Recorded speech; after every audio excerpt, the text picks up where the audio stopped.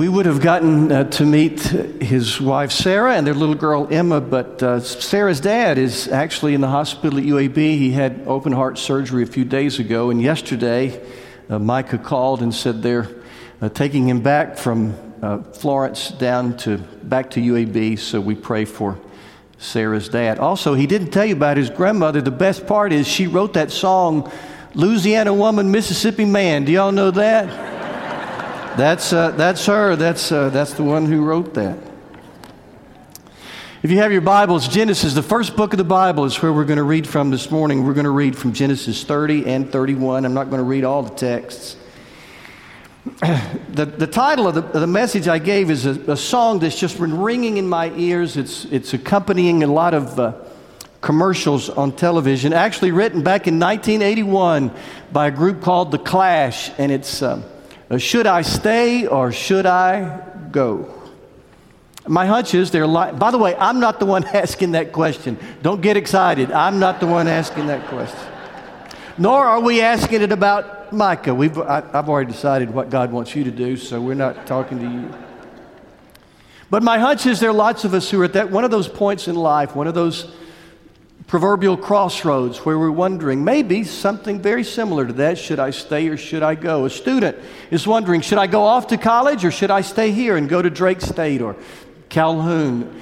I've got a call, maybe somebody would say, from a headhunter. Should I stay or should I go?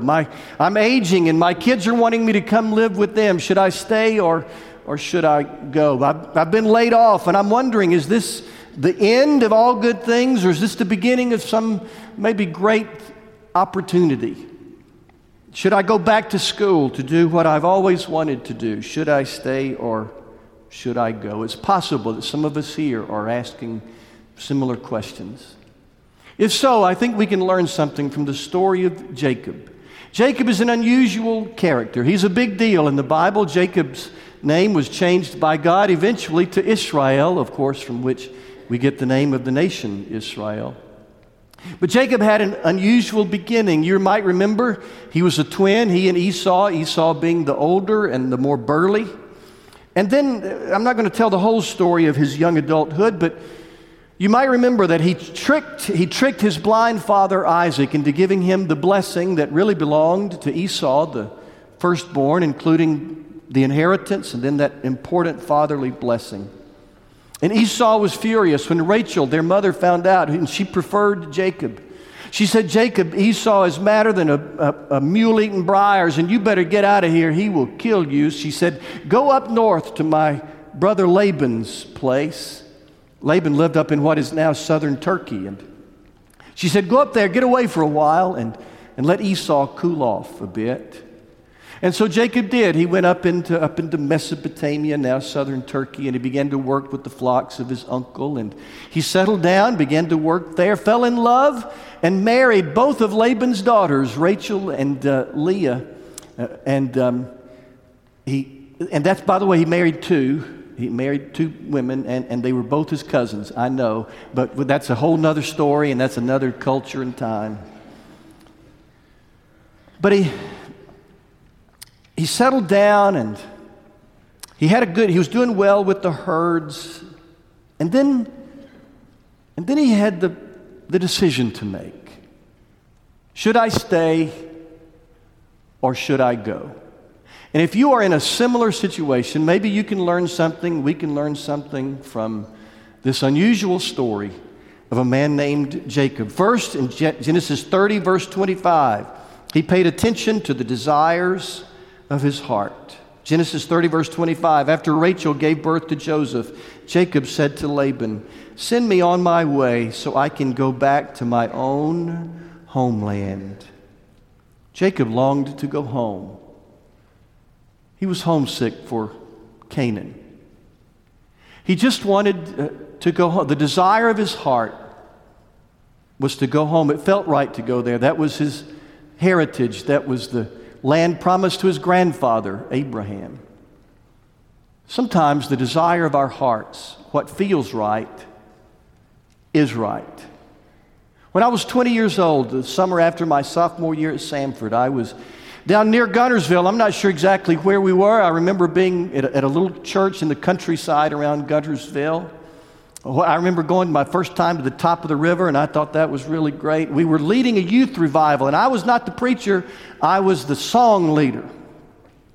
But at lunch on Sunday, at the conclusion of that youth revival, sitting at the pastor's lunch table, I remember saying, now, I was not the preacher. I had never preached.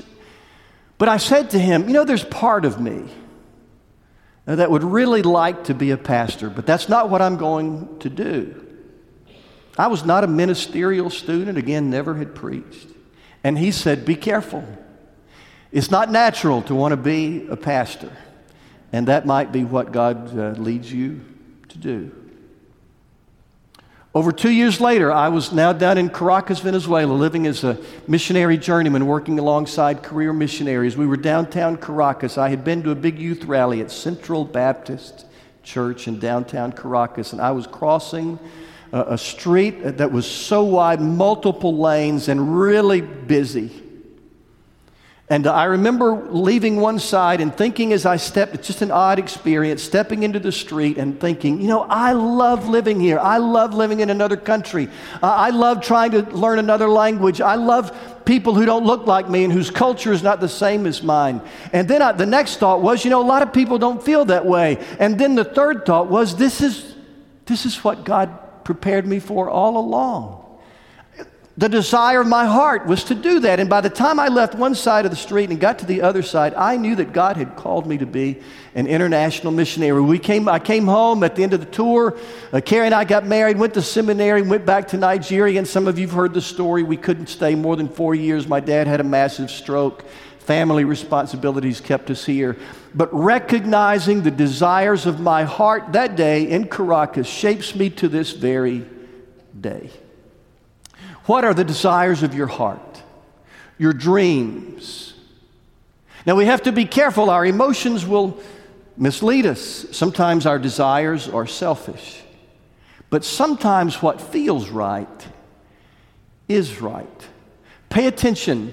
If you're at one of those crossroads, should I stay or should I go? What should I do? Think about, at least take seriously the desires of your heart. Jacob did. Second, consider the circumstances. Chapter 31, verse 2. And Jacob noticed that Laban's attitude toward him was not what it had been. Jacob's brother-in-laws and his father-in-law were not happy with him. It was obvious that Jacob's work there as a herdsman was going to be difficult. The circumstances said, the time is right for you to go. Now, we have to be careful here, too. We can't just leave because we're discouraged. We can't just change schools and jobs and spouses because we've had a bad day. In fact, Paul wrote to Timothy, the very beginning of his first letter to his young protege, Timothy, the third verse of the first chapter says, stay in Ephesus. Ephesus was a hard place. Timothy had a hard job, and he was young. He had obviously said to Paul, man, take me to an easier gig. This is hard. But Paul said, no, stay in Ephesus. It's a matter of discernment. If the circumstances are saying maybe it's time to go, we take those seriously, but we don't leave just because we're discouraged. It's important to know when it's time to let go of the rope. My friend Randy Ashcraft told me what I think is a great story about his little sister learning to ski. They were out in the water. Older brother was driving the boat. His little sister was bobbing in the water with her ski jacket on, her skis pointed skyward. The older brother was giving the instructions. He said, in a minute, I'm going to give it gas. When you tell me you're ready, I'll give it the gas. The rope will pull tight, and it's going to get hard. But he said, whatever happens, don't let go of the rope. So that was what's in her head. So, if you ever tried to ski, you know what it's like. Gave it gas, rope got taut. And the waters, there's a wall of water going in your ears and your nose and your eyes. And she remembered, but she fell over. She didn't come up, and she fell over sideways, and the boat was dragging her. And Randy said, My goodness, she's going to drown. She would not let go of the rope. Mercifully, in a few seconds, the boat, to power the boat, to pull the rope, the handle out of her hands. The moral of this story is, if you let go of the rope too quickly, you never learn to ski. If you leave your job too quickly, if you leave too soon, the next day they may transfer that annoying boss of yours somewhere else, and you just left. Maybe they were going to give you the job. If you leave too soon, you might leave the day before. All that research you've been doing pays off and something really important happens. So don't leave too early. But if you hang on to the rope too long, you might drown. Jacob just knew that circumstances, the proverbial handwriting on the wall was, it's time. My heart says go home. Jacob and my cousins are not happy with me. It's just time to go. But here's the most important part. The Creator of the universe spoke to Jacob. Chapter 31, verse 3. Then the Lord said to Jacob, go back to the land of your fathers and to your relatives, and I will be with you. God himself spoke to Jacob. In the Bible, God often talks to people. Does that ever make you wonder? I often wonder exactly how did he speak to people? Did they literally audibly hear him? Or did he impress something upon their hearts? His word says that he will speak to us. Psalm 32:8, I will instruct you and teach you in the way you should go. I will counsel you. Isaiah 30:21, whether you turn to the right or the left, your ears will hear a voice behind you saying, this is the way, walk in it. It is possible to stand at the crossroads of life and have the Creator of the universe speak to you. This is the way. Walk in it. Now, when the Bible talks about hearing a voice, I believe that's generally metaphor or symbol or poetry. Generally speaking, I believe that when God speaks to us, it's a deep, profound impression. It's a deep sense of rightness, a deep sense of oughtness. Francis Collins was, for a long time, you might know that name, he was head of the Human Genome Project. His work made possible a lot of wonderful research on disease. Much of what Hudson Alpha does is based on what Francis Collins and the Human Genome Project did. Then he became head of the director of the National Institute of Health. But in 1999, he was on the faculty of the University of Michigan when he got a call from the search committee of the Human Genome Project, and they wanted him to head it up. He said, I wasn't looking and I wasn't interested. But the very possibility of making such a contribution to humanity was haunting me. The very possibility of doing something that could make a big difference in the world of disease, he said, kept haunting me. And he went to see his daughter, to visit his daughter in North Carolina, a planned visit. And he said, I spent an afternoon in a chapel praying. And this is what he said. I did not hear God speak. In fact, I have never had that experience. But during those hours, a peace settled over me. A few days later, I accepted the offer.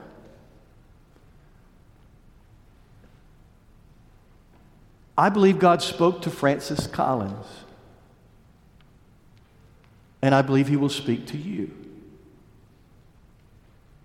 But here's the deal. Do you remember experiencing God? Some of us went through that years and years ago. Henry Blackaby said, the key to hearing the voice of God is not a formula and it's not a method. In other words, I can't give you 4 easy steps or 5 secrets to hearing the voice of God. He said it's not a method, it's not a formula.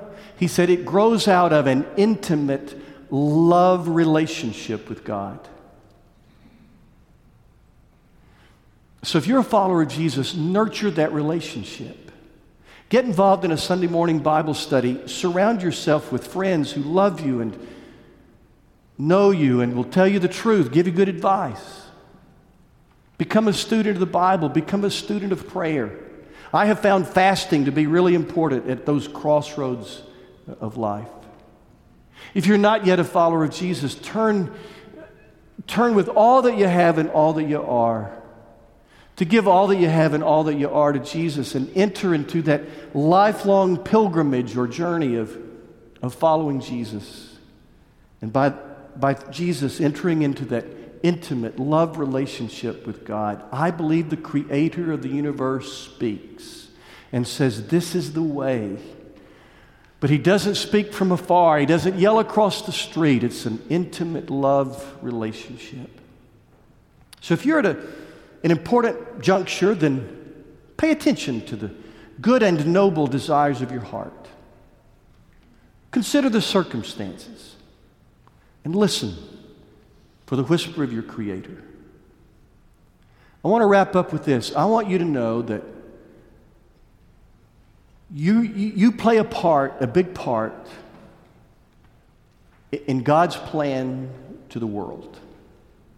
And your decisions, though you don't recognize the implications of those decisions, feed into what God is doing in the world. Think about Jacob. Jacob just wanted to go home. His father-in-law wasn't happy with him. And God said, Jacob, go home. To Jacob, it was just going home. But to God, Jacob was playing a part in His grand plan for planet Earth. Through Jacob, God would establish His people in the land of Canaan. Jacob just wanted to go home. When I was in the 9th grade at Cobb Junior High down at Anniston High School, there was a teacher, Mr. Thompson, up at the high school, said, why don't you come and be part of the Fiddler on the Roof? Said, we're doing a spring musical. I didn't know what a musical was. I'd never heard of Fiddler on the Roof. But I knew that at Anniston High School there were 10th, 11th, and 12th grade girls. And I thought, yeah, that sounds like a good idea to me. So I went over there to Anniston High School, and they gave us folders with music. And we started learning songs. And I thought, well, a musical is a concert.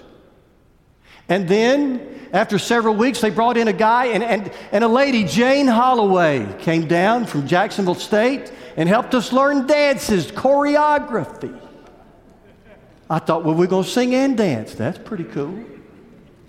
And then we got closer to the performance, and there were interspersed between our songs these people saying lines, these wonderfully gifted high school actors playing Tevye and Golda and other characters in Fiddler on the Roof, and I thought, this is bigger than I thought.